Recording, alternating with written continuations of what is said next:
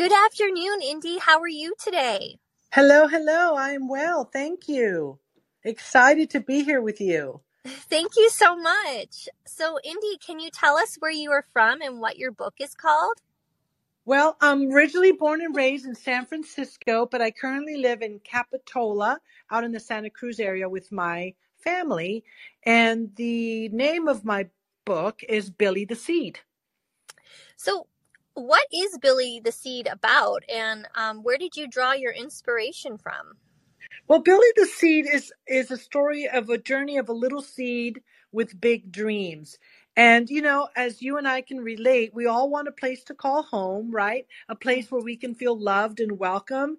And so this is a story that I used to tell my daughters, Jackie and Jenny, who are much older now. But when they were little girls, I used to tell them this story about Billy the Seed, who was in constant search for love and a place to call home. And of course, the seed represented us, and home was all the elements that we need: the plant, the soil, the sun, and searching for home outside of what was right underneath our nose. So I told the girls a very, very silly, funny versions with multiple characters. But for the book, we streamed it down to just a couple. But it's a little seed with big, big dreams, and all he wants to do is go home and be a big old plant and make a family happy. Well, that's a really sweet story, and my kids actually love this book so much that Yay! they want to read it almost every day. Oh, that makes And me happy. yes, this is part of why I chose to interview you, because it's such a sweet story. It's so cute. And, Billy the Seed just reminds me of what it's like to be a child and have big dreams. So Yeah, thank you so much for writing it and talking yeah, about it with us today. yeah. Is there any special reason why you wrote it? Well, you know what? I've since I was a little girl, I've always felt that it was super important that we all belonged, that we belonged, to a family, that we belonged to at least one more person, that we belonged to a community, that we belonged to a group of people with, shared, uh, faith and philosophy, because I really believe that there's strength in numbers. And I wanted my daughters to have that same desire. And so I instilled that by telling them the story in Billy the Seed, and hid all those values in that little story so that it was relatable to them. Well, that makes sense as to why you wrote it. And do they like the book? Your Oh, daughters? they love the book. Actually, my eldest daughter, Jackie, was the one who kept encouraging me to finally put pen to paper, because I've been verbally telling the story. Gee, she's 40 now, so probably telling the story for 38 years. And I told the story to not only my children, but all the nieces and nephews and cousins and friends, and any child that I could get my hands on would get a version of the story. And as my girls got older, they're like, Mom, you need to write Billy the Seed so that others can share in it. And I said, you know what? One day I will. And you know what? Unfortunately, it took COVID to get me to do it. But during that sheltering in place time, I found the time.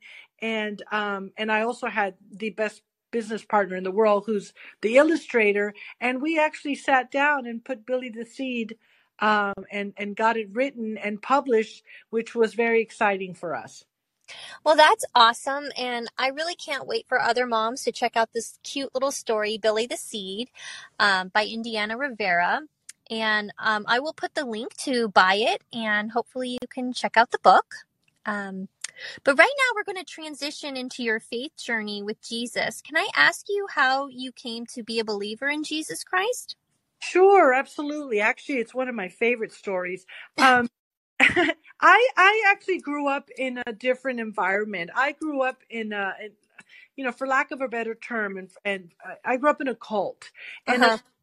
and even though my family meant well, and God bless them. They did the best that they could with what they knew at the time. It was very disturbing and unsettling time for me, even as a child, because I just didn't find the peace that I was looking for. I didn't find the hope that I would need it as a child. And I Hmm. just didn't find the love that I thought God would represent.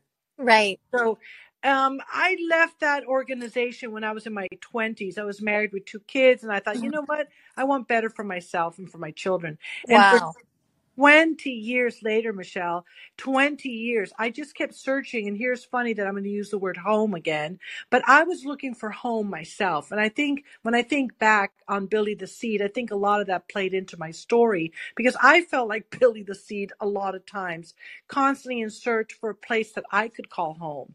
And I defined God in my mind as somewhere where I would experience peace, a place where I can engage in hope, and a place where I felt loved, Right. regardless of how broken I may be that day, you know?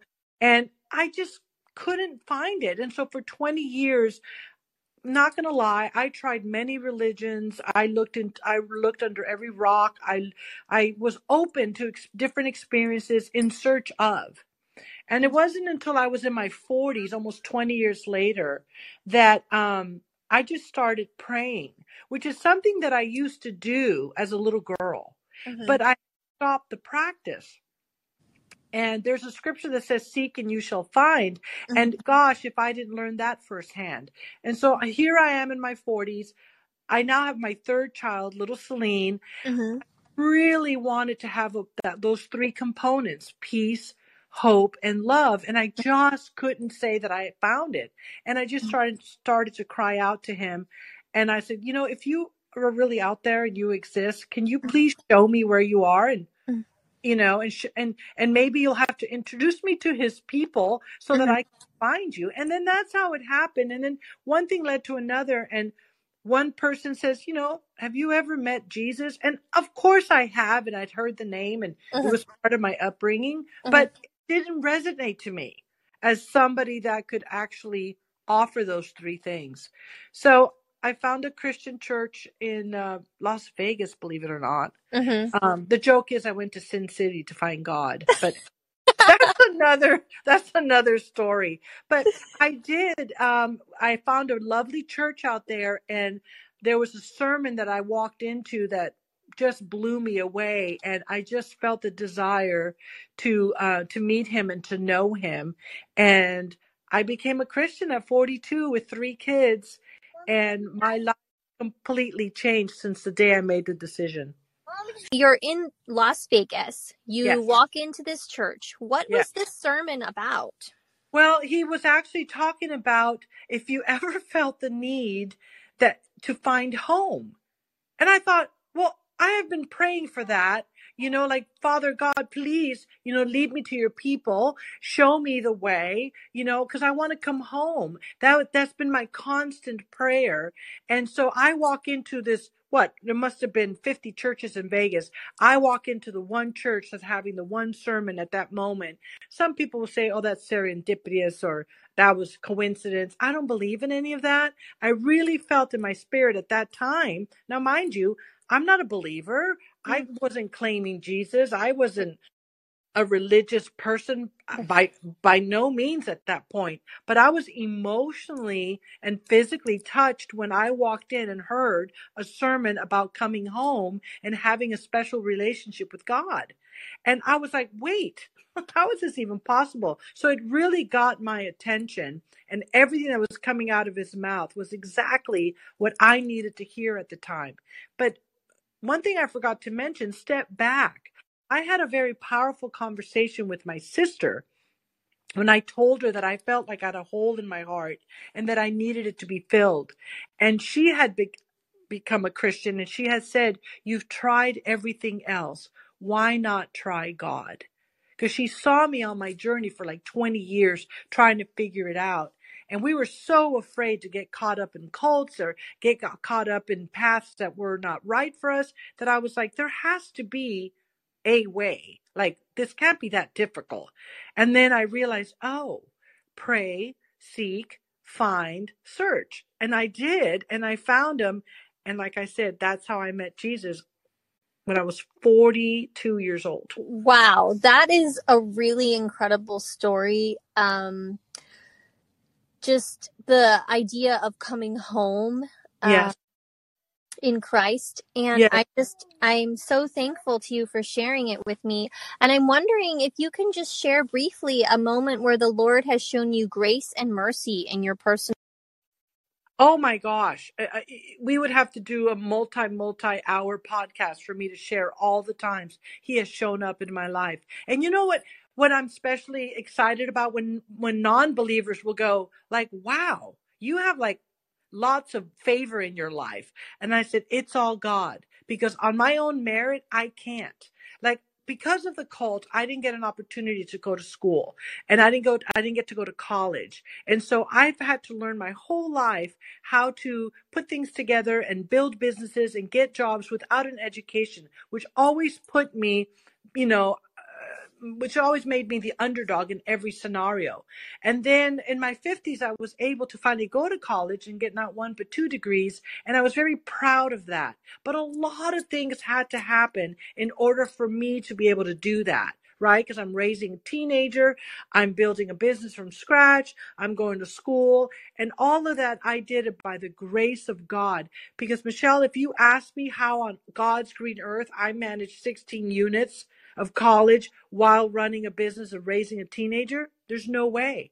No way. And I would cry sometimes like, "Lord, please give me the strength to get through this. Show me how to do this." And I would physically feel him calming me down, helping me to remember what I needed to do, and just showing me the way. And not only that, but the people he put before me, the professors, the students, and all the people along the way that helped me at a very, very important time in my life. I know for a fact that I couldn't have done that without him.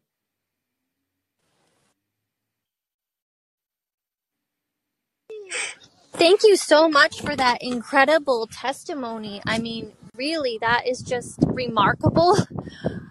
And I couldn't have even asked you how you did it. So Yeah, I'm just so thankful for you sharing that with me. And I have often felt the same thing. People say, "How do you have 4 kids? How do you do it?" yeah, There's really only one way. There's yeah. only one way. Right, right, yeah. Giving thanks, staying grateful, and knowing that whatever we can do, will, will do for us and with us. So, yeah, that's how I've managed the last 20 plus years. Wow. So, is there anything else you want to share about your faith journey or your book, Billy the Seed, with us? Well, for me, I'd have to say at this point in my life that I've never been more peaceful, never more hopeful, never felt so loved in my entire life. And I've been saying that more and more to friends and family, and people have even noticed in me. And I calmly and confidently can tell people, you know what? It's the peace of the Lord that I'm experiencing. And before I used to be shy about saying that because, everybody thinks you're weird if you say the word God. And Mm-hmm. now I'm not afraid to tell people that he has shown up big time in my life and I would not be where I'm at without him. That includes mental health stability, which comes with the peace that I need to navigate the sometimes very crazy world. I think we all need that peace. So Yeah, I yes. just, I'm so thankful for you sharing this with me. I have loved chatting with you. I've loved hearing your faith journey. So inspiring. Love the book. Can't wait to post it on the bottom of this podcast. And I hope you all check it out. Thank you. Thank you so much, Michelle. So yeah, they can find Billy the Seed in English and Spanish on Amazon. And proud to say that if they ever come to Santa Cruz, it's at the local Santa Cruz bookshop as well. Sounds great. Well, we'll see you later, Indiana. Thank you so All right. much. Bye. God bless.